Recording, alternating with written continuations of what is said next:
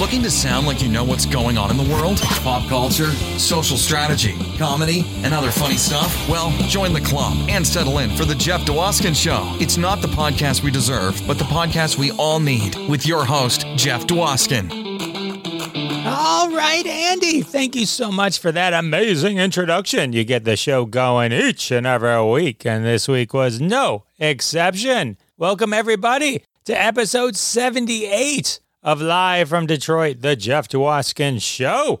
As always, I am your host, Jeff Dwoskin. Great to have you back for what is promising and shaping up to be the greatest 78th episode of this podcast ever produced. So get excited. I'm excited. Our guest today, the legendary Paul Provenza. That's right.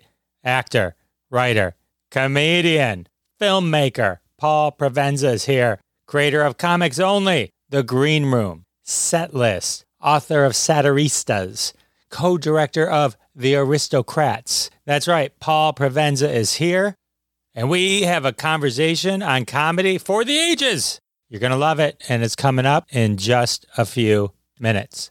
So many great episodes lately. John Heffron last week, winner of Last Comic Standing, Canadian comedic legend Ron James in episode 76, Christine Blackburn, host of the amazing podcast Storyworthy in episode 75, and Eric Peterson, Kevin himself, from Kevin Can F himself, episode 74, Billy Van Zant, Talking Jaws 2 in episode 73, and it just goes on and on and on. You're like, Jeff, was that a collection of some of the greatest podcasts ever that you were just reading guests from? No. That's my podcast. Check it out. And it just keeps going and going and going. If you want to discover all the podcasts, go to Apple Podcasts, Google, Good Pods, wherever you love your podcasts. We're there. Live from Detroit, the Jeff Dwoskin Comedy Show. Check it out. Search us up. Tell all your friends. Follow, like the podcast. You can head over to jeffisfunny.com on the web. You can find all the links you need there, including to our YouTube channel. Follow us on YouTube, and you can watch our live show every Wednesday at 9:30 p.m. Eastern Time, Crossing the Streams.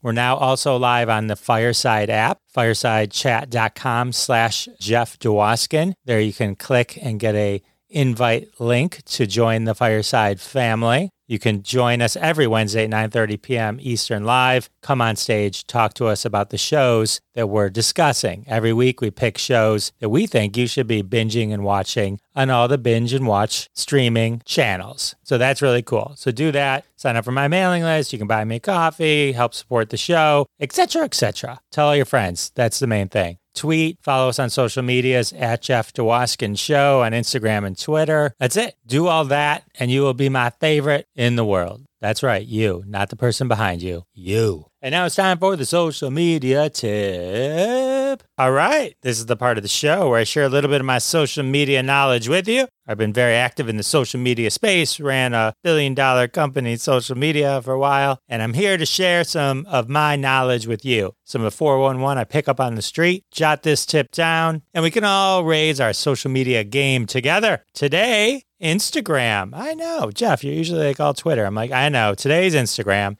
Because they announced something really cool, and I want to make sure everyone knows. When you go to make a story now on Instagram, and you click story, and then you choose the photo, or you choose create. I always choose create. Now, when you hit the little sticker icon at the top, that's a little smiley face that looks like a Post-it, there's a sticker there that says link. And if you click on link, you can pop in any link you want. So on your story, you could say, hey, check out the latest episode of Live from Detroit, the Jeff Dwoskin Show. And then here's a link right to Apple Podcasts, and you can click to it. Why is this a huge deal? It's a huge deal because linking to stuff used to be only for people who were verified or had 10,000 or more followers. Now it's open to everyone. So go take advantage of stories on Instagram. Go take advantage of that link sticker and start driving some amazing engagement. And that's the social media tip.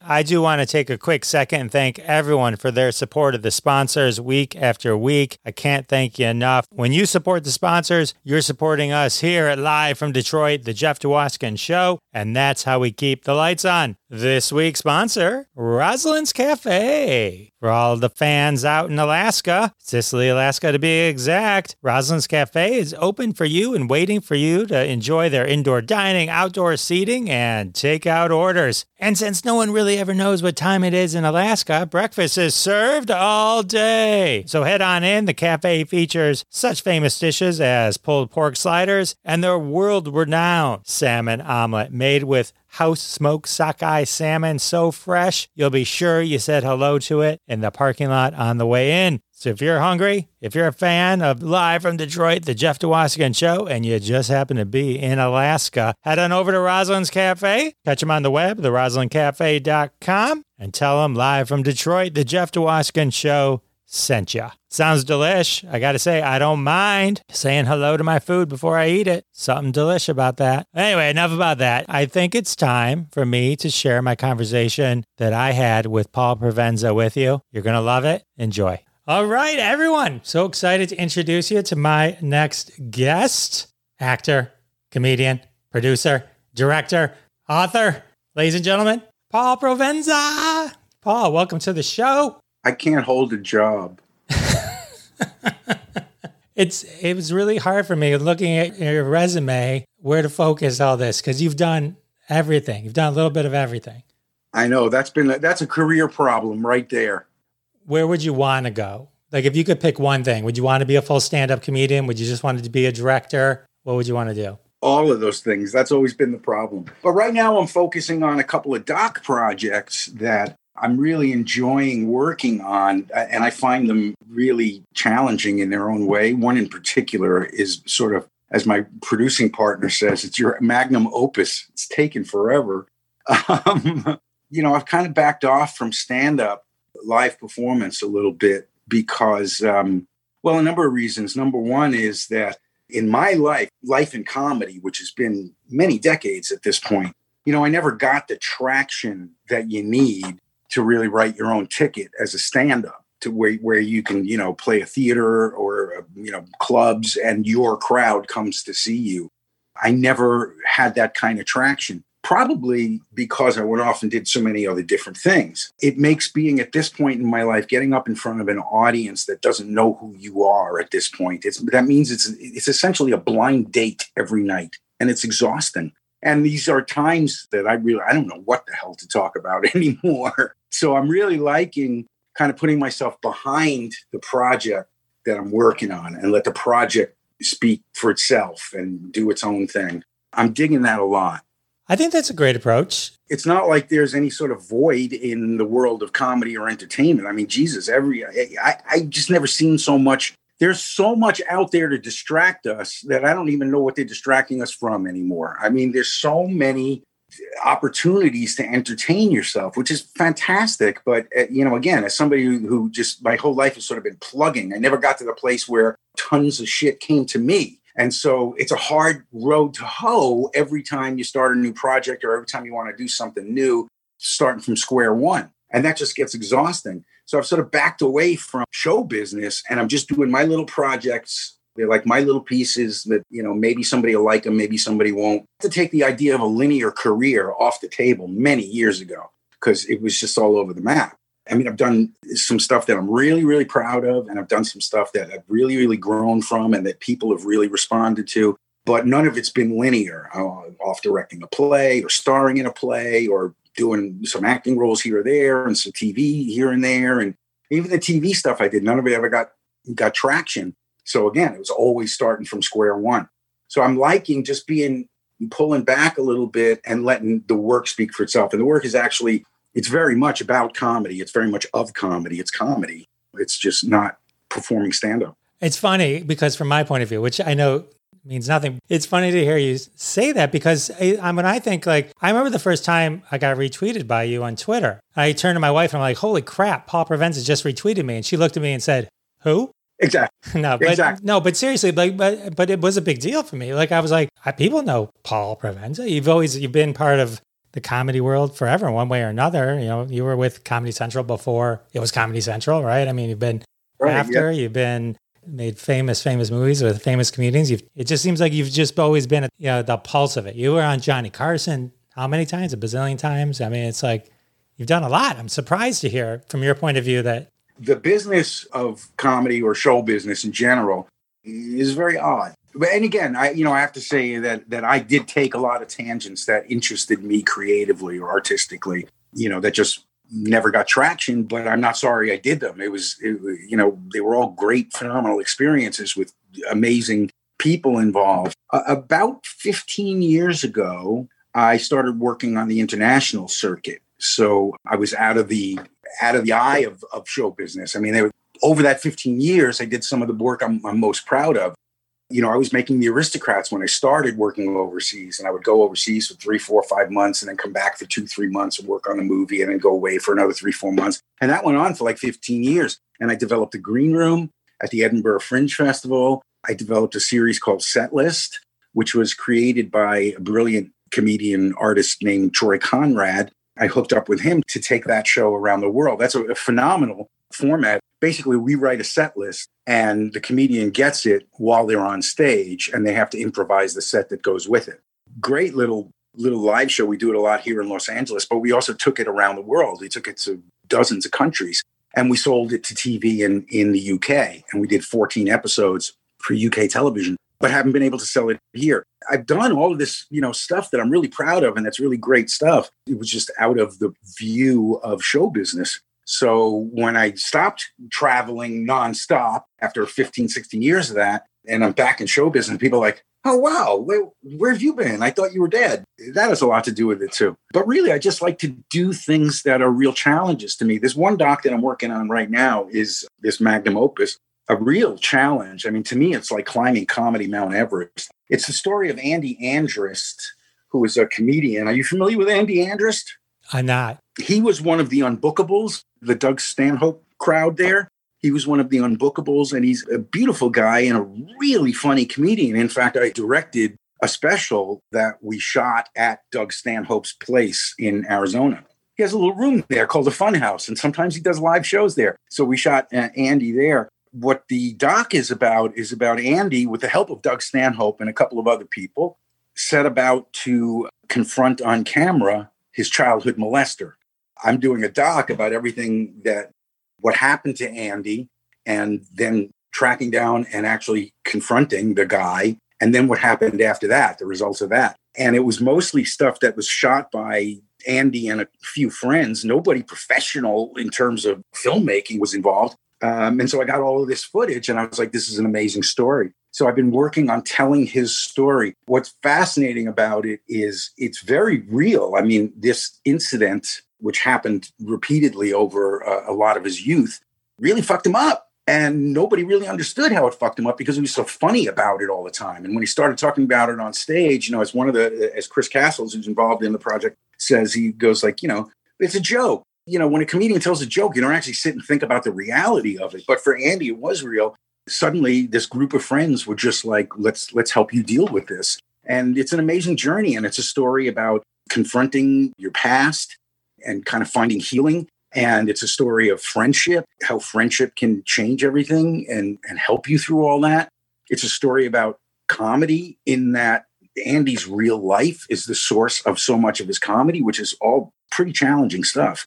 He's not for the faint of heart, but it's all rich and real. And it comes from a really, a personal place. It's a movie. It's about a lot of things. Every time any media about something like child molestation is, and rightly so, morose, but that's not how everybody can deal with everything. And so this is a sort of a paradigm for a different way of dealing with that kind of thing, because it's hilarious. So this is a movie about this like really intensely heavy stuff, but Andy is so funny that it's actually a funny movie. That's why it's taken forever. That sounds intense. How do you get the child molester to sign off on that? He fucked up is what happened. That's what the third act of the movie is about. After this all came down, he sued them to try and keep the footage from seeing the light of day. And when Andy was talking to the guy, he told him, I'm filming this for a documentary, which was a dream he had. And the guy sued to get an injunction against doing anything with this footage, against it ever going public. And how that case played out ends up being the real victory in the whole thing. I mean, obviously, it worked out in Andy's favor. But the journey to that was really intense. Wow, that sounds amazing. We didn't have to sign off because he put it all in public record by taking them to court. Ah, interesting. Yeah, really interesting. That's a really intense project I'm working on, and a couple others. But I also want to tell you about Andy Andrist's special, which is available now. You can get it on Vimeo or directly through naturejack.com. Self-distributing it because Andy's not for everybody. So, we didn't expect it to go to Netflix or anything like that. It's a really, really interesting special. He does so much material that makes you feel like, wow, I don't know what to think or feel about this. There's a reason why he's Doug Stanhope's favorite comic. All right. Well, I'll have to check that out. That sounds... Yeah, it's called Last Shot. Sounds good. I'll link to it in the show notes. Hey, a warning for sensitive ears. And the audio is being distributed across 1 million platforms, so you could hear it from 1 million places. But if you want to see the video, it's Vimeo, basically, or naturejack.com. Paul, you mentioned like a lot of projects that you've done that didn't catch fire, but I feel people still talk about to this day, right? So Comics Only, which evolved into the Green Room, the Setlist Show. Let's go back to Comics Only for a second. So this was on Ha, right? This was, you were before even Comedy Central. We signed a deal to do this show, Comics Only, with a network called Ha. It came about around the same time that HBO started the HBO Comedy Channel, but they had different sort of premises. Ha was going to do traditional programming, hour programming, all original comedy. Eventually, it started off obviously with like reruns of classic sitcoms and things. The HBO Comedy Channel was doing more like what at the time was an MTV format with like VJs and clips.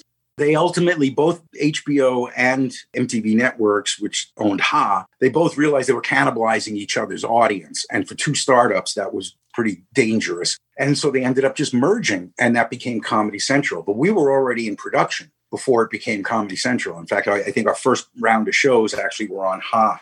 So we ended up doing about 165 episodes of that. And that was like late 80s, early 90s, late 80s.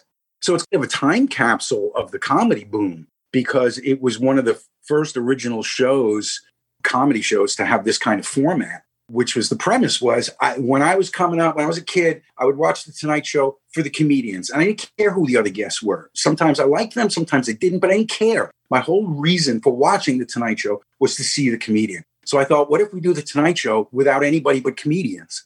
And that became Comics Only. Very interesting that you mentioned that it kind of evolved into Green Room, because it did have the same impulse. The impulse that I had with Comics Only was I wish that people could feel what it's like hanging out with comedians, because it's a very particular, rarefied thing. And it changed my life. It made me feel like, wow, I am not alone on this planet. Just hanging out with comics, like, you can have the most interesting, fascinating conversations. You could have real conflict, but it ends up being funny, and you can just keep talking and keep getting your points out. And you could just like real conversation, real thoughts, comics sit around thinking a lot. I don't care who you are, how busy you are. If you're a comic, you sit around thinking a lot. And so just found some of the most fascinating times in my life were just hanging out with other comics off stage. Comics Only was an effort to try and somehow feel that. It wasn't really that. It didn't really work out that way because, A, I was very green. I'd never done a talk show before or anything like that. The network was very green. There was no real audience yet. There were a lot of reasons. We were just sort of finding ourselves for most of the show, the episodes. But I knew that I wanted certain things, like I wanted it to feel like comedians are hanging out there all the time. So we did a lot of things where, like, if Sam Kinison was in doing a segment with me, then we'd shoot a bunch of little roll-ins and stuff that we could air across other shows. So whenever you watch a show, you never know who's going to pop up in what sketch or what behind-the-scenes thing or whatever.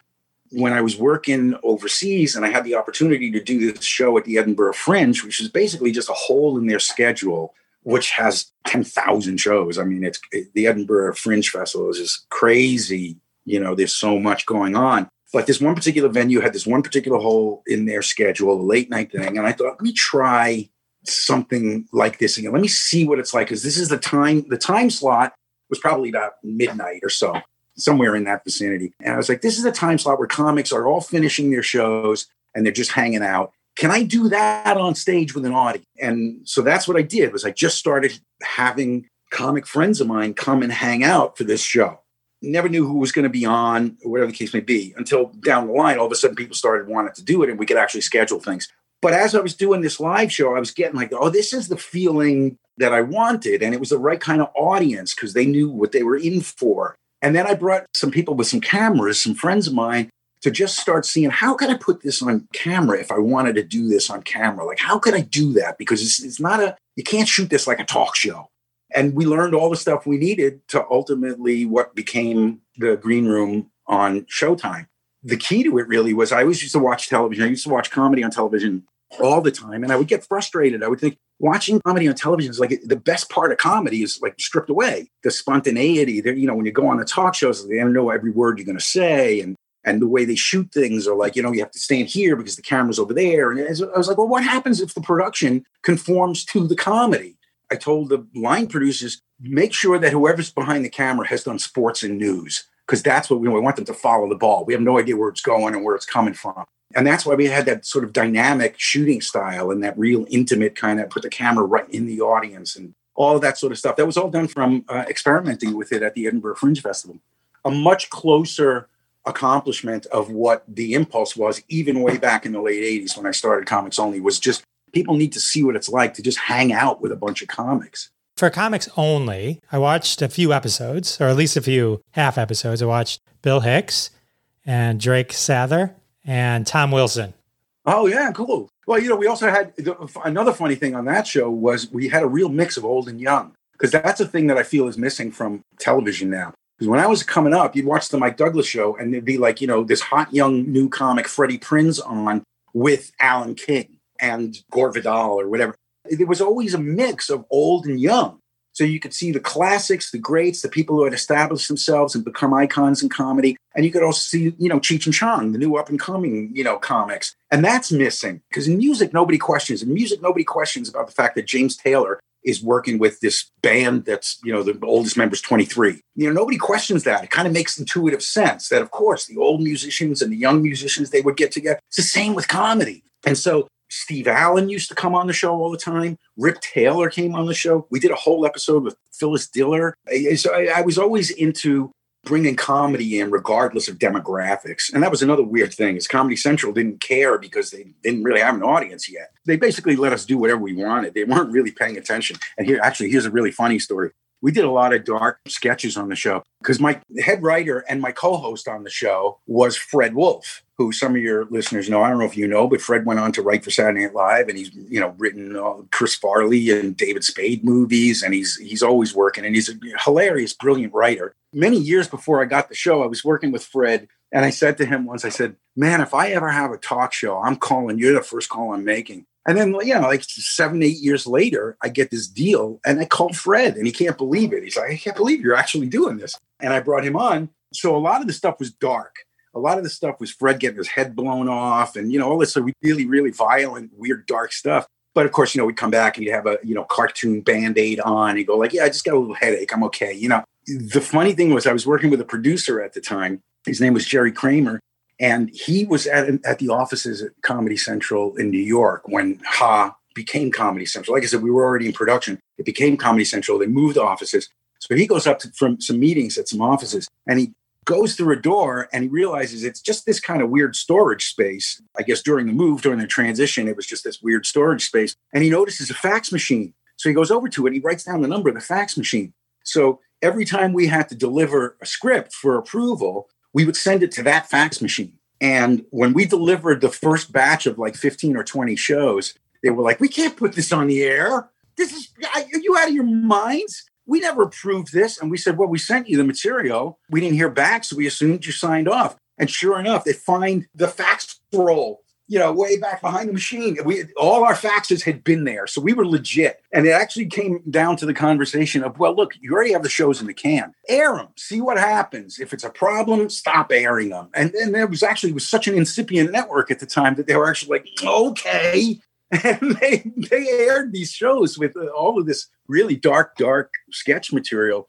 But again, it was all in between, comics just hanging out. I gave the comics the option at the time. I said, we could just wing this and just really have a conversation, or you can do material. I can set you up for material. And most of the comedians wanted, because that was the convention at the time. If you do a Letterman or you're doing the Tonight Show, you worked out the material for your panel shot, what they call when you're talking to the host. Most of them opted to do that, but not everybody. Not everybody. Hicks, half and half. A few people flew in between those two, but that's the big difference between that and the green room. Was and when we did the green room, I sort of eschewed everything of conventional talk show. The show starts in mid-conversation. It wasn't shot in a studio. It was shot in a nightclub space. We didn't adapt to the production. We made the production adapt to the audience was sitting everywhere, anywhere they wanted. And somebody at one point was like, we need a path for the cameras. I'm like, no, the cameras have to figure out the path. That's what we want to see. Yeah, it was a very similar impulse, but a really different execution. I watched also the Louis C.K. episode of Comics Only. I did notice very specifically with him, he was doing material. Right. And then once you evolve to the green room, or once the show evolved to the green room, it's much more what it's like for comics before they go on stage shooting the shit and being just real with each other, and even just non-PC, which is what you do to kind of rev yourself up, to kind of get yourself going, before you get on stage. Yeah. I wanted the green room to really be organic. There was zero prep for the show. I mean, I knew because I knew who the guests were, there were a couple of things that I knew I wanted to talk about I knew with Roseanne Barr, I wanted to talk about this controversial photo that she had done. But other than that, there was no prep and there was no format. In fact, there's a couple of episodes where people go, what do we do on this show? Bobby Slayton in particular, you could hear from the way, what are we doing on this show? And the other people going, this is it. We're just sitting and talking. And it was shocking even to the people who were doing the show. The real prep for me was putting the groups of people together. That was there's a lot of science behind it. I mean, I scrapped entire shows because one of the four people dropped out. It wasn't the kind of thing where you just go, well, who's available? It wasn't that. It was all about the chemistry and the connections, or the lack of connections, that people had. Putting Roseanne and Patrice together was a major, major thing. I don't know if you're familiar with Patrice O'Neal. A lot of people know Patrice O'Neal from the Opie and Anthony show and Colin Quinn's Tough Crowd, and Patrice will dominate. But by putting him on the show with Roseanne, now I knew Roseanne had seen Patrice and she thought this guy's really good, but Patrice didn't know that. And I asked Patrice to come on the show, and I put Roseanne on it because I knew that Roseanne, being a megastar, this is prior to her recent conflicts, I knew that it would keep Patrice in line. That Patrice couldn't dominate, because how can you dominate when there's a megastar on the panel with you? And Bob Saget, I knew that Bob Saget and Patrice had worked together in the past. And I also know Bob Saget. I've known Bob Saget since the mid-'70s. And I know that it's impossible to get Bob to actually have a conversation. But I knew that Patrice doesn't allow people not to have a conversation. So I thought Roseanne will keep Patrice in a certain place. Patrice will keep Bob Saget in a certain place. And I put Sandra Bernhard on because it gave Roseanne a level of comfort. She was happy that there was another woman on the show, happy that somebody that she had a relationship with. They had a lot of inside jokes. So that dynamic was very, very particular. And I think what came out on that show is certainly from Patrice and from Roseanne as well. And even from Saget at one point. I gave him crap on the show for, Full House. And it's the first time in all the years I've known Bob Saget, it was the first time he ever actually addressed that, where he ever actually explained why he made that choice, when at the time every comedian thought that was a sellout choice. And it's just some great things came out of that. And it was real deep conversation. So that was a much closer manifestation of the impulse that started both Comics Only and decades later, the Green Room. And the Green Room, you're right. It's like, I didn't get any traction. I mean, Green Room, we did did 14 episodes, and then Showtime had a change in management, and they just, decided we're not going to pick up a lot of the stuff that the old guy, had bought. And so it went nowhere. But over the years, people have caught on to it. And it actually, I feel like, if a network now, say if Netflix said, let's do this show, I think, there's a built-in audience now because it's grown, because it's all over the internet. Showtime stopped policing it. When we were in production, actually, one of the Showtime people told us that it was holding the record for the most illegally downloaded Showtime show. And I thought, well, that's a dubious accomplishment. And over the years, all that stuff, they stopped policing it. So it's all over the place. And it's really grown an audience. And I mean, it's like 12 years later now, and people are writing, how am I just discovering this show now? That's one of those things that if it had stayed on for another couple of seasons, if somebody had gotten behind it, it probably would have gotten some traction. But it didn't. Well, it seems like the type of concept that could come back at any time. I illegally watched it. I watched the Drew Carey, Larry Miller, Eddie Izzard, Reginald D. Hunter episode just before talking to you. And then one more thing on Patrice O'Neal. So in the latest documentary on him, I think it's The Killing Is Easy, is the most recent one. He's performing at the Ann Arbor Comedy Showcase. I opened for him for that show. Nice. There's actually, I interviewed him for the book I did with Dan Dion called Satiristas. There's footage from those interviews in that doc as well. For some reason, Patrice used to really open up to me. I guess, I don't know, he liked to have real conversations. He really did. Maybe it's just because I was so much older than he or whatever. He gave me a little bit more respect when we had conversations than he did with some other people. But I've had some fascinating conversations with Patrice. And I think him dying so young, I think is one of the greatest losses to comedy because he was on a trajectory where he was just getting better and better and better. I loved him. And, that was the other thing. When the Green Room came on, people were like, oh, this is Tough Crowd with Colin Quinn. But there's a big difference between them. In fact, they even had Colin on the Green Room. We shot one in Montreal. And the big difference was that Tough Crowd is, by its nature, and by even in the title itself, it was about conflict. And we didn't want it to be about conflict. If conflict happened, great. But that's not what we wanted it to be about. We really wanted it to be about people just sort of opening up and talking and being funny with each other. That's awesome. Yeah, Patrice, here's the funny thing about me working with Patrice O'Neal. I didn't know who he was at the time. I didn't listen to Opie and Anthony. And I worked with him. And I got to say, he's off stage. He's the same guy he's on stage. That's a huge compliment. That's true. After working with him, I started listening to Opie and Anthony. And I realized, oh my God, if I had known who Patrice O'Neal was, I think I would have been having panic attacks. I would just to be working with someone, you know what I mean? It would have been so nerve-wracking for me. He said the funniest thing to me ever. We're in the green room, in the back room, and he says to me, Jeff, where did you meet your wife? And I said, oh, we met at summer camp. He starts laughing. Ha! He starts belly laughing. And he says to me, Jeff, you are the whitest person I have ever met. He says, I was going to make a joke. Did you meet your wife at summer camp? I was like, really? I told my friends that after. I was like, it's one of my favorite memories now. People who knew Patrice really well, Bill Burr and Jim Norton and, all those guys who do the annual tribute to him in New York, which is always a phenomenal show. They all say that they don't always agree with him and, and they would have these arguments or whatever. And Patrice was, conversationally, he was a bully. But I never had that experience with him. It was always a different thing. And I think that's why the producers of that doc responded so much to the footage I sent them of this interview, because it's not a lot of Patrice not bullying people on camera, But I got to say that, 9 times out of 10, if I didn't necessarily agree with him, he certainly made me think a lot more about something than I ever had. I mean, he was a real thinker. He was and not just a thinker. He felt stuff too. He was a fascinating cat. And he had a whole different, actually, the first time I met him was in, I think, Boston or New York. I can't remember. I spent a little bit of time with him. I didn't really know him all that well. Then when I was overseas, there was one time when I was at the Edinburgh Fringe Festival and a great comic from Ireland, his name is Andrew Maxwell. And I love this guy. He was great. I mean, he was great. And we became friends. And I would always watch him and go to school on Andrew Maxwell. He's so good. And I said to him, I go, who's your favorite American comedian? He goes, Patrice O'Neal, before I even finished the question. Patrice O'Neal. You got to see Patrice O'Neal. And I was like, I've seen Patrice. And I don't remember him being the kind of guy that Andrew Maxwell would respond to in that way. Well, sure enough, the next time I saw Patrice, his time overseas, his time working in the UK changed him.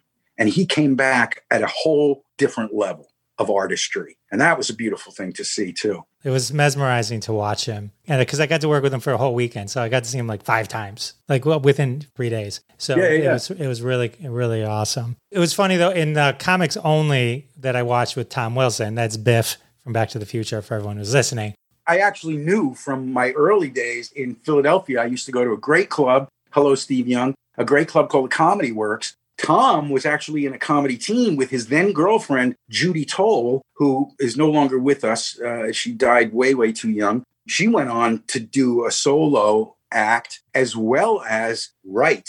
And she wrote Casual Sex, which was John Lovitz and Andrew Dice Clay and Leah Thompson, I think, a couple of movies and TV shows and things like that. So she was really brilliant as well. But Tom and she were in this comedy team. And whenever you mention Tom Wilson, I imagine him with a sousaphone around him because he used to come on stage with a tuba. And that's how far back I know Tom Wilson. So, every chance I had to get him on Comics Only, I was like, Tom, come on. Because he's a very funny guy and really personable guy. And a guy just in conversation is just entertaining and charming. And you just love being with him. Yeah, he was super funny. I remember it was funny. I actually didn't know he was a comedian, but I was matched up with him. I was featuring or emceeing for him for a weekend at Mark Ridley's Comedy Castle. My buddy's a photographer. He's done lots of famous people. And he's always like, Jeff, when you talk to famous people, don't ask them the obvious questions. They, just always make sure they'll respect you more if you kind of go a little deeper, right? So I remember like meeting him. Couldn't have been nicer. Nicest guy in the world. Just before the first show, I'm dying to ask him some questions.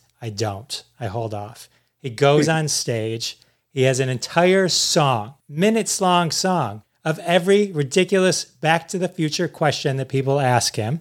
Ah, hilarious. 90% of them covered what I was going to ask him. I'm sitting there going, oh, thank God. What a horrible way to start the weekend, right? So I held off. I waited a day. Pretty brilliant on Tom's part. Oh, brilliant. Yeah, it's a great bit. It was a great bit. So I waited a day, kind of just, hung out, you know how it goes, right? Give it some time. And then I turned to him and I'm like, Tom, what was it like filming 2 and 3 back to back? Because at the time that was like a newer phenomenon. Maybe Superman had done it, but I don't think people really knew Superman had done it. Question. When you say back to back, did they overlap? Were they like shooting scenes from 2 and then the next scene they shot might have been from 3 and then they went back to 2? Or were they literally were doing 2 and then the next day we start 3? I don't know the order, but I know that there was, they shot 2 and 3 at the same time. So I don't know if it was in order or not, but that was like the way to save money. They could do 2 and then when 2 ended, they already could have the release date for 3. Uh-huh.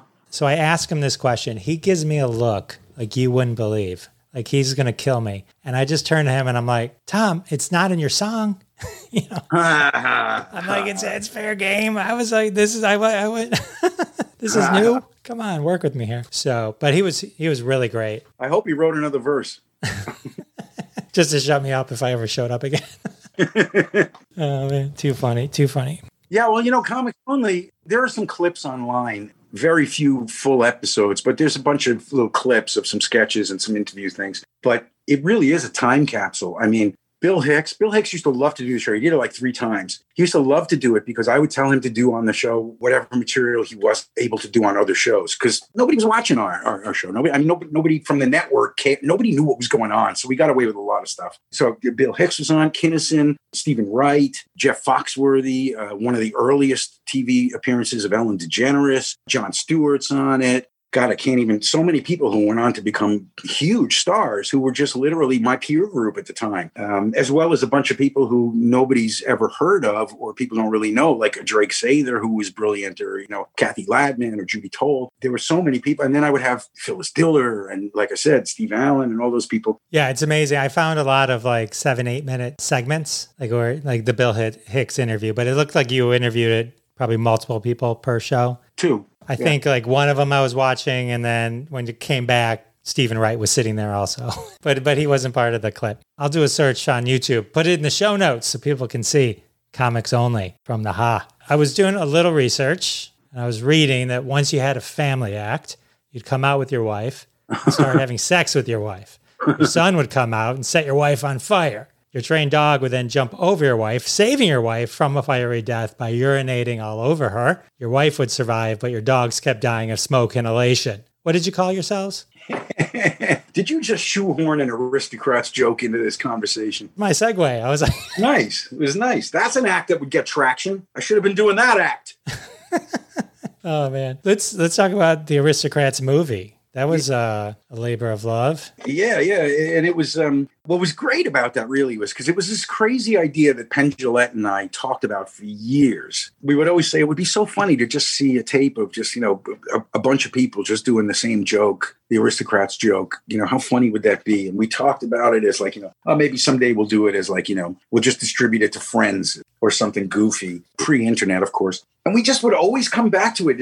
At some point in so many conversations, we just get back to, the Aristocrats thing. That's a really funny idea. One night I was in Vegas and I was hanging out with Penn at the fabulous Peppermill. And he just stopped and he said, let me ask you something. He said, if I commit to this, can you commit to this? And can we actually see if we can make this happen? As I said, I had started working overseas and doing a lot of international stuff. So I'd be gone for months and I'd be back for months. And in the time that I was back, it was not really, I couldn't really book a whole lot of tours or anything, So I was like, yeah, if we can do it on this kind of a thing. So we decided that we would just start shooting and just collect material until such a point where we said, okay, we have enough material. And we did that for like 5-6 years. We just, whenever I was back, we'd go and interview a bunch of people, or if he was off from his Vegas show, he'd fly to New York and we'd do a bunch of people in New York. I'd go to Vegas, we'd do some people there. He'd come to LA. And we had this thing where we just call up people we knew that we thought would be really great to have in the movie. His name actually brought a lot of people in. But we called George Carlin together very early on in the process.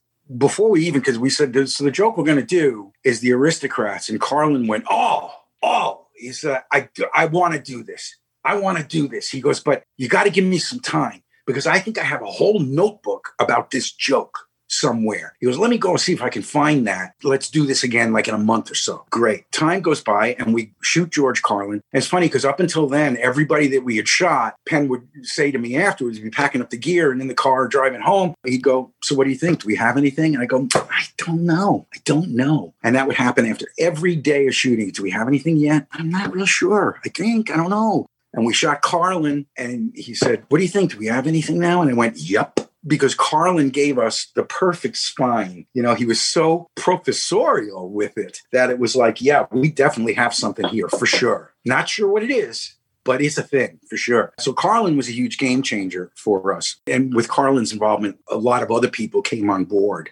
It was funny because I spoke to Paul Reiser after the first screening, and he said, this might be the funniest movie I've ever been in. And I went, well, thanks. And he said, I got to tell you something. If I thought for a second that this stupid thing would ever see the light of day, I would have combed my hair. This kind of response. He was a mess in that movie, wasn't he? He literally just showed up he just got out of bed. That was the kind of the beauty of it, is that nobody ever thought it would go anywhere. So they're really natural. A lot of people are real natural in it. And that gave me a taste for that kind of thing. The fact that it wasn't a real film shoot. That was another instance where we just bought consumer cameras, and it was whoever was around that day that could hold a camera, we had come and hold a camera. I mean, it was nothing, it was really completely DIY. And it's funny because when we got into Sundance, which was an amazing experience, we got into Sundance, there was all this press about, okay, so this movie that's made by Penn Jillette and this guy, Paul Provenza, who obviously has a career and has been, around this for a while. Why is this? Because at the time, Sundance was still kind of, not Hollywood.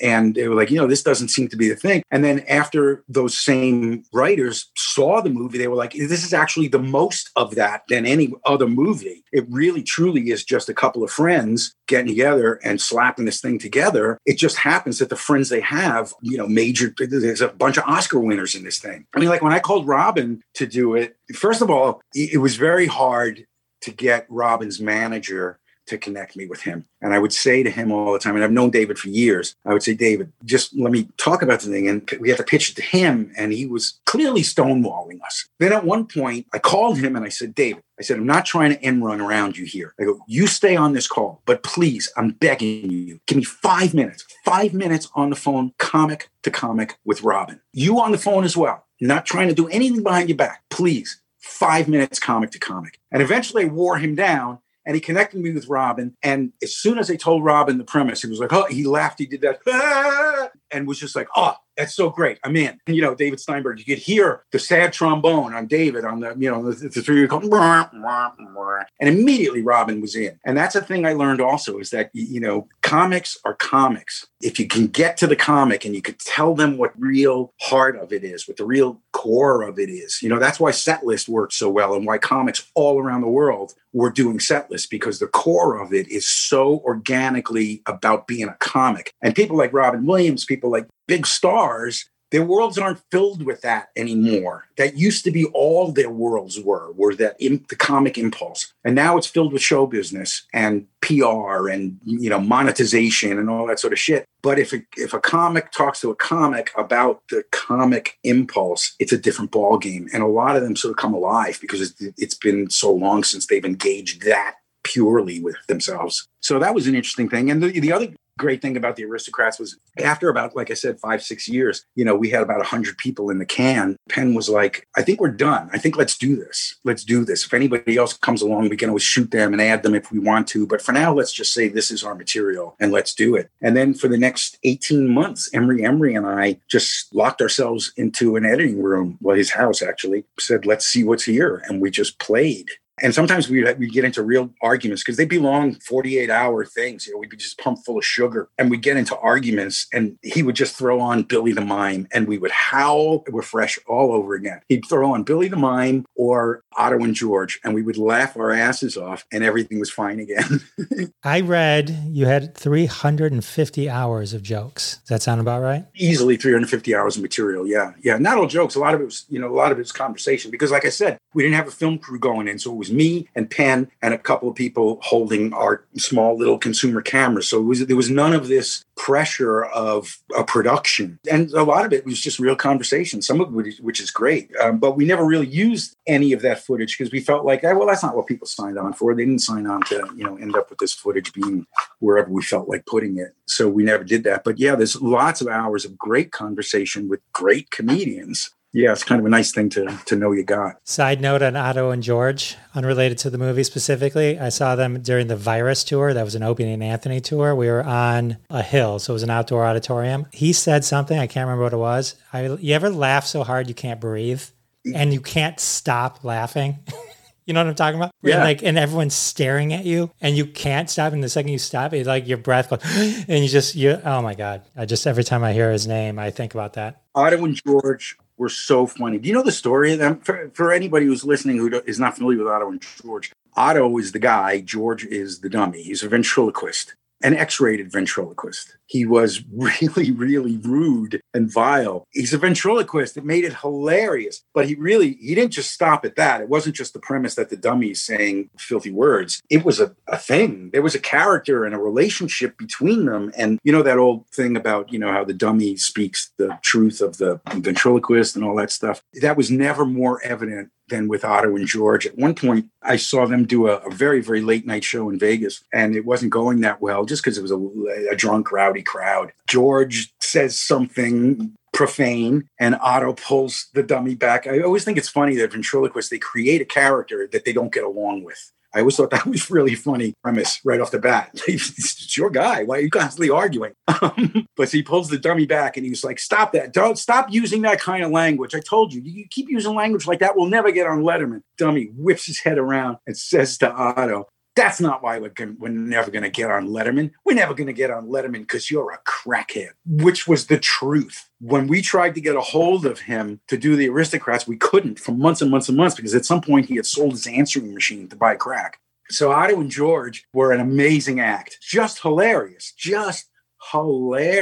And Billy the Mime, who of course he's a brilliant artist named Stephen Banks. And Billy the Mime you can go and see a Billy the Mime show if you're lucky. I took it around the world. Actually, I brought it to a few of the international festivals. He decided at one point, he was like, I hate mime. He goes, how can I make fun of mime in a way that's not obvious? And he realized if I commit to really being a mime and I just choose the subject matter that's completely inappropriate for a mime, but I really commit to it, he goes, I think that might be the best way to make fun of mime. And his show is unbelievable. So he's a mime who works in a very conventional Marcel Marceau style. He comes out with a card introducing, each piece. But he does things like, the short tragic life of JFK Jr.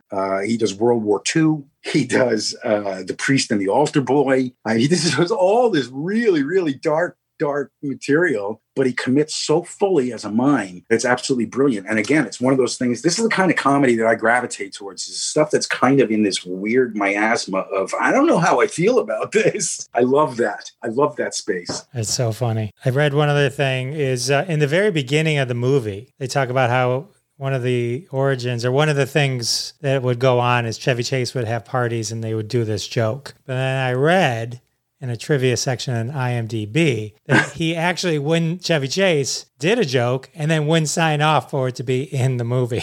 That is true. But Chevy was going through some of his bipolar period. It was very clear that this guy was not in the best of health. first, we had like 3 people say that he used to have these parties, right? And when we spoke to him on the phone, he was like, yeah, And then when we went to it, he denied ever having any of those parties. He denied even knowing the joke and then proceeded to do it. And it went on for like 30 minutes or so, 40 minutes. And he was completely forthcoming. And then we gave him a release. He threw it in our faces and said, I'm not signing that.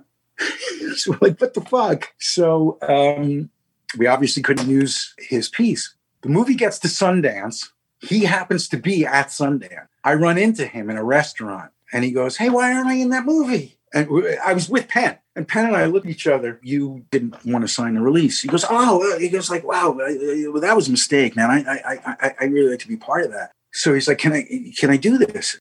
Penn and I went off and talked, and we came back and flat out said to him, he said, we will send you a release to sign. You have no say in any of the editing. You have no say in this. You have no say in that. If you want to be in the movie, we will open it up again and include you, but these are our terms. And he said, yeah, no problem. Because I think at that point he had seen the movie. And he goes, yeah, no problem. So he gives us his manager or agent or lawyer's name. We call them. We tell them what happened. We fax it to them. We get a note back going, Chevy Chase is not going to sign this. I have no idea. So I basically have somewhere hidden, we have footage of Chevy Chase breaking down. And it's actually pretty ugly. At one point he talks about, so who else is in this movie? And, who's really funny in it? I mentioned a couple of people and I go, and we just did recently Bob Saget, who is so funny. It's painful how funny he is. And Chevy Chase was like, and one of the things he said when he threw the release in my face was, I don't want to be a part of something where Bob Saget's the funniest thing in it. I mean, the guy's fucked up. The guy was fucked up. It was very clear that he was not a well man. And this has been corroborated by several. That is pretty messed up. It was completely like, well, which Chevy are we talking to this particular minute? It was crazy. Oh, yeah. So he dragged us out forever. It was a joke. Then you had people like Martin Mull, who we got hours of him just telling jokes. He was just having the greatest time. And it was great fun. And it was great fun hanging out with some of the unexpected people, like Phyllis Diller and I had been friends. We were friends for many years at that point. The way we became friends is another cool story. I got booked to do a comedy cruise. Cruise ships are notorious for being just awful, awful gigs. A, the crowd is generally not a comedy crowd. B, they're, generally older. C, they're just this weird, eclectic group. D, they're people who think going on a cruise is like a big deal. So it's just not really most comedians' crowds. So we normally hate them. But this was a comedy-themed cruise. And the entertainment on the ship and everything around the entertainment on the ship was all comedy-based. So people actually chose to go on this cruise because it was about comedy. Primetime entertainment was on Monday night, the primetime show, like 8:00, right? Phyllis Diller. Tuesday night, a midnight show, a late night show for the younger people on the cruise ship, Richard Jeni. Wednesday night, primetime show, 8:00 for the older folks, Jerry Van Dyke, who's unbelievable, by the way. A perfect act from start to finish, 45 minutes of perfect act. He never changes a word. He's been doing it for centuries, and it's brilliant and hilarious. Thursday night, midnight show, me. Friday night, primetime show, Norm Crosby. So it's quite the mix of comedy for different kinds of people. During the cruise, obviously the comedians gravitate towards one another. We don't want to really hang out with anybody else on a cruise ship. And that's one of the things that makes cruises so hard for a comedian. Because if you don't do well, you're stuck on the ship for 7 days with these people. And you're seeing them at buffets and you're seeing them walking on the decks. And, so the cruise ships are really, really, they're really frustrating for comics. Except for the people who tailor their acts. There are people who do that who are great comics, but they know exactly what the audience is. They know what's required of them. They don't have any issues with it. They do it and they enjoy it. But for most comedians for whom it's not a mainstay, it's a pain in the ass. We all gravitate towards each other. Richard Jeni does the first night, and I'd known Richie for years. So we immediately connected and started hanging out. And I got tighter with Rich then than I ever had before because we were stuck on the ship for 10 days. And then the next night was Phyllis Diller. And once her show was done, she was ready to just party. And let me tell you, Phyllis Diller can drink any of us under the table. She was amazing. She was amazing. At 4:00 in the morning, Jenny and I are like, I got to get some sleep. And she's like, okay, see you later. And she's playing the piano with a bottle of champagne. She was great. So Phyllis and I became really close then. And Jerry Van Dyke and Norm Crosby, before your show, you don't really want to hang out so much. It's like you're really focused on, I got to do this thing. And for 2 or 3 days, you're like agonizing over, I got to do this show. So once Jerry did his show, then we started hanging out with Jerry Van Dyke. For a couple of years after that, he would invite me to his and Dick Van Dyke's birthday parties and stuff. And it was amazing, right? Norm Crosby didn't hang with us much because his was the last of the primetime shows. He was neurotic all week because everybody was killing. And, the pressure was on. So we didn't hang out too much with Norm. But Phyllis and I and Richard Jeni hung out so much. I just fell in love with Phyllis. And so for years after that, we would hang out. She'd send me a Christmas card every year, a hand-drawn Christmas card every year. And she would call me sometimes and she'd say, listen, I got invited to this charity thing. I don't want to go alone. Will you come with me? And, limo would come and pick me up, and me and Phyllis would go to this charity event, and we'd be schmoozing with all these people. And she'd turn around to me and go, I hate that one. She's a real loser. I hate that woman. And it was really fun. It was fun just hanging out with Phyllis Diller and being in the home of a woman that you used to watch when you were a little kid and you used to watch and go, God, I want to do that someday. And she's one of my favorites. It was just wild. With a little personal Oscar, just having a friendship with Phyllis Diller. And so she came on Comics Only, and she came out, she must have been well into her 70s at that point. But she came out with, this was not long after the movie 10 had been a monstrous hit. And she came out with those Bo Derek dreads with the beads and everything. And it was just hilarious. She was great. That's awesome. So that's how I got to know Phyllis Diller. You mentioned your book earlier, Satiristas. Interesting thing about your book that I noticed is on Amazon, the paperback is $1,057.60. That's what we call in the industry priced to sell. Yeah, that's an impulse buy. That's an impulse buy. Well, because it's not a legitimate paperback. It was never released in paperback. Another career frustration I have. We did this book, I co-authored it with Dan Dion, who did all the photography in the book, which is beautiful. Dan Dion is a brilliant portrait artist. So we did this book together. The plates for his photography, they're pretty expensive. So when they released the book, they released it at a $30 price point, which is what you expect when you have a book with all those plates in it. But we knew that we wouldn't make any money on a $30 price point. That's just too expensive. So we were anticipating a paperback release, maybe an oversized paperback, but that would, price in at $14.99. But at $30, it didn't sell enough for them to do the paperback release. So we got screwed again. Oh, man, that's horrible. It looks like a pretty cool book. I saw some of the photos. Yeah. They looked really nice. His work is beautiful. It really is. Yeah, so you've never read it? Let's see if I can dig up a copy to send you. That would be so cool. Back to Set List for one more second, because I recently had Rick Overton on the show, and he just did a whole Set List special. Yes, he did. He did, which I wasn't involved in the production of, but gave him my blessings, and Troy Conrad was involved in doing the actual format with him. Rick Overton is one of those people who, the day he dies, the entire industry is going to go, oh, fuck, how did we not appreciate Rick? He's just a genius. He's a guy who back in the show's heyday, he tested for Saturday Night Live like 8 times or something ridiculous. And, it's just like he would have been absolutely perfect. He would have been one of the biggest breakouts ever on the show because there's nothing he can't do. He does impressions, he does voices, he does characters, he's an actor, he's a stand-up, his concepts are off the wall that come out of left field. He's just brilliant. And I've known Rick. Rick was one of the first people. Rick was a young, kind of new comedian. I mean, it was clear that he had respect. He had been around long enough to have respect of the comedy world. But when I was starting out, he was a young, basically just starting out half of a comedy team. And when I showed up at the New York Improv and I had those feelings that ultimately generated the Green Room, which is like, oh my God, this is a world I have to be a part of this. Rick was one of the first people I met, and he took me under his wing. And he was just like, going around telling me, this kid is really funny. And we became fast friends immediately. And we're still really close friends to this day, 3 decades later, more. And Rick's talent has always awed me. There's nothing he can't do. He's just so great. And with Set List, it's like Set List was made for him because he likes the challenge of, the weird thing about Set List is because the topics you're given are not anything in your own frame of reference. It's why, like, even Robin Williams loved doing it because he said, when I get up and I improvise, he goes, it's all stuff that's already in my head. But you guys give me stuff to stick in my head and that I would never have thought of in 10 million years. And so Rick loves that. And Rick has a way to approach it. It's like a comedy grad school watching Rick Overton do Set List. You get to see the gears turning and you get to see him thinking and you get to see him sort of taking steps here or there and then realizing this is the road. And he goes down that and he commits. And it's really cool to watch. But, I have to tell you that everything I'm doing in the latter part of my career, for lack of a better word, is basically for me at 14. I just at some point decided, you know what? I'm never going to be the kind of stand-up that's going to change anything. It's going to move the art form forward. I'm not that gifted. I'm not a Dave Chappelle. I'm not a Bo Burnham even. That's not me. I'm not going to do anything for comedy by just continuing to do stand-up. So I thought I'm going to do projects for people like me when I was 14 who love comedy. And that's what Setlist is. That's what the Aristocrats is. It's what the Green Room is. It's what Satiristas is. It's all stuff that when I was 14, if I had found that, I would have been coming in my pants.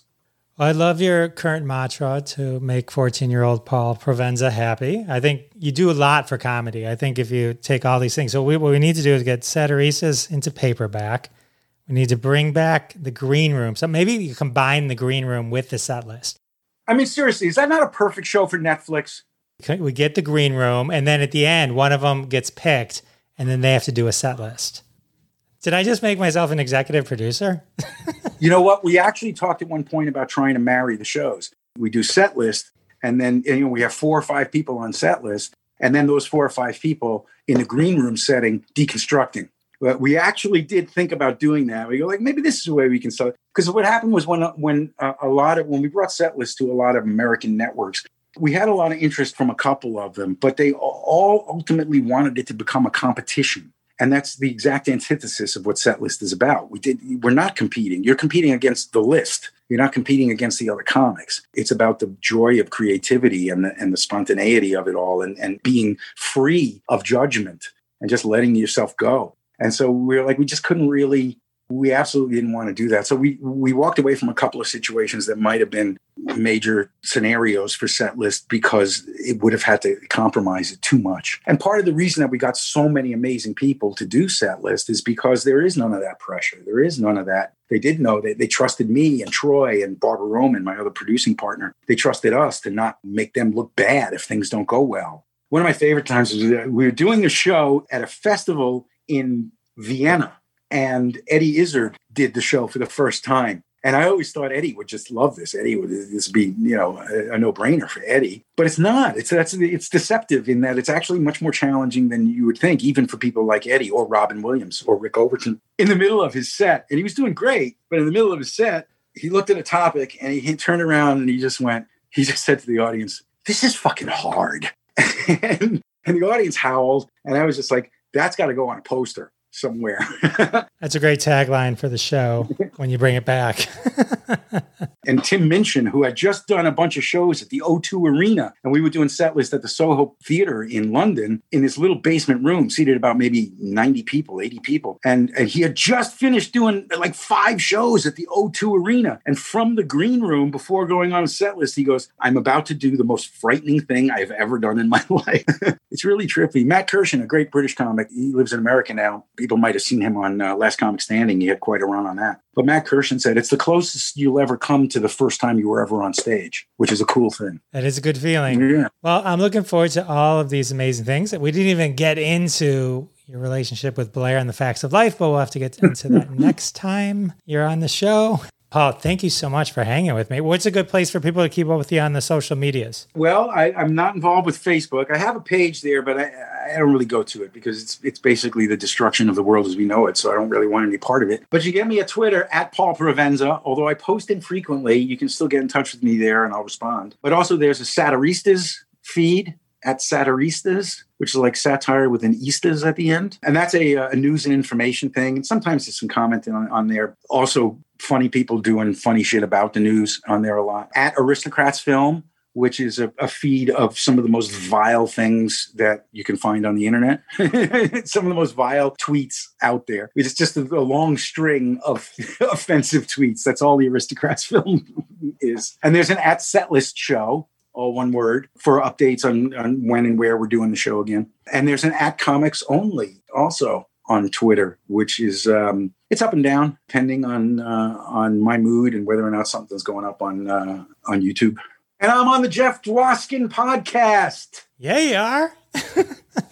Awesome. This was so much fun, Paul. Thank you so much. Can't thank you enough. Thanks for having me. And please go check out Andy Andrist's Last Shot. It's if you like interesting comedy, man, he goes down some roads and takes you to some really, really interesting places. And it's all really darkly funny. It's great. That's it. We'll check it out. I'll put links to everything in the show notes that we talked about so you can find it real easy. Thank you so much, Paul. Can't thank you enough. Thank you. I hope we get to chat again. For sure. All right. How awesome was that? Paul Provenza, everyone. Everything we talked about, I'll put links in the show notes so you can track it down that way. Just head over to jeffisfunny.com, click on the episode, and all the show notes are there. They're also in every podcast app as well, but sometimes they don't show up as well in every podcast app, just the way it is. So if you want the cleanest show notes, go to jeffisfunny.com, especially for all the links and such. Well, here we are at the end of episode 78. Can you believe it? But we're not done yet. That's right. Everyone knows it's not over until we do a trending hashtag from the family of games at hashtag Roundup. Follow hashtag Roundup on Twitter at hashtag Roundup. Download the free, always free, cost you nothing hashtag Roundup app. Receive notifications to your phone every time a game starts. Play along, and one day one of your tweets may show up on Live from Detroit, The Jeff Dwoskin Show. Fame and fortune await you. This week's hashtag, inspired by Paul Provenza and Penn Jillette's movie, The Aristocrats. We have hashtag Bad Talent Show Videos, brought to you by Talkie Tags, a weekly game on hashtag Roundup. I'm going to read these to you, but most of them you got to head over for full hilarity to at Jeff Dwoskin Show, where I've retweeted them all because they all have videos attached to them. I'll try and paint the picture, but then head on over to get the full laughs at Jeff Dwoskin Show. So without further ado, hashtag Bad Talent Show Videos. Richie posted an amazing video of his dog drinking beer. Don't miss that. Miss Plain Jane expertly shows how to walk and chew gum at the same time while fighting off a cat. Another Jason in Texas showcases his talent of open heart surgery. Master Pulp mixing Coke with Mentos. Hilarious results. Head on over to at Jeff Dwoskin Show on Twitter. Check out the video. Robin Davis expertly showing how to do CPR between two cats. Master Pulp also amazing us with a wiggling mustache video. Again, the hilarity must be seen at Jeff Dwoskin Show. And the final one, hashtag Bad Talent Show Videos. Mario Speedwagon juggling one item. Head on over. Oh, do not miss it. Do not miss it. What do you call these Bad Talent Show videos? The Aristocrats. All right, that was horrible. Okay, so anyway, have fun on Twitter, folks. Go show those folks some love at Jeff Dwoskin Show. As always, play along with the Twitter hashtag games. It's super fun. And with all good things that must come to an end, here we are, wrapping up episode 78 of Live from Detroit, The Jeff Dwoskin Show. Thanks to my amazing guest, Paul Provenza. Thanks to all of you for coming back week after week. I can't thank you enough. It means the world to me. And I'll see you next week. Thanks so much for listening to this episode of The Jeff Dwoskin Show with your host, Jeff Dwoskin. Now go repeat everything you heard and sound like a genius. Catch us online at thejeffdwoskinshow.com or follow us on Twitter at Jeff Dwoskin Show, and we'll see you next time.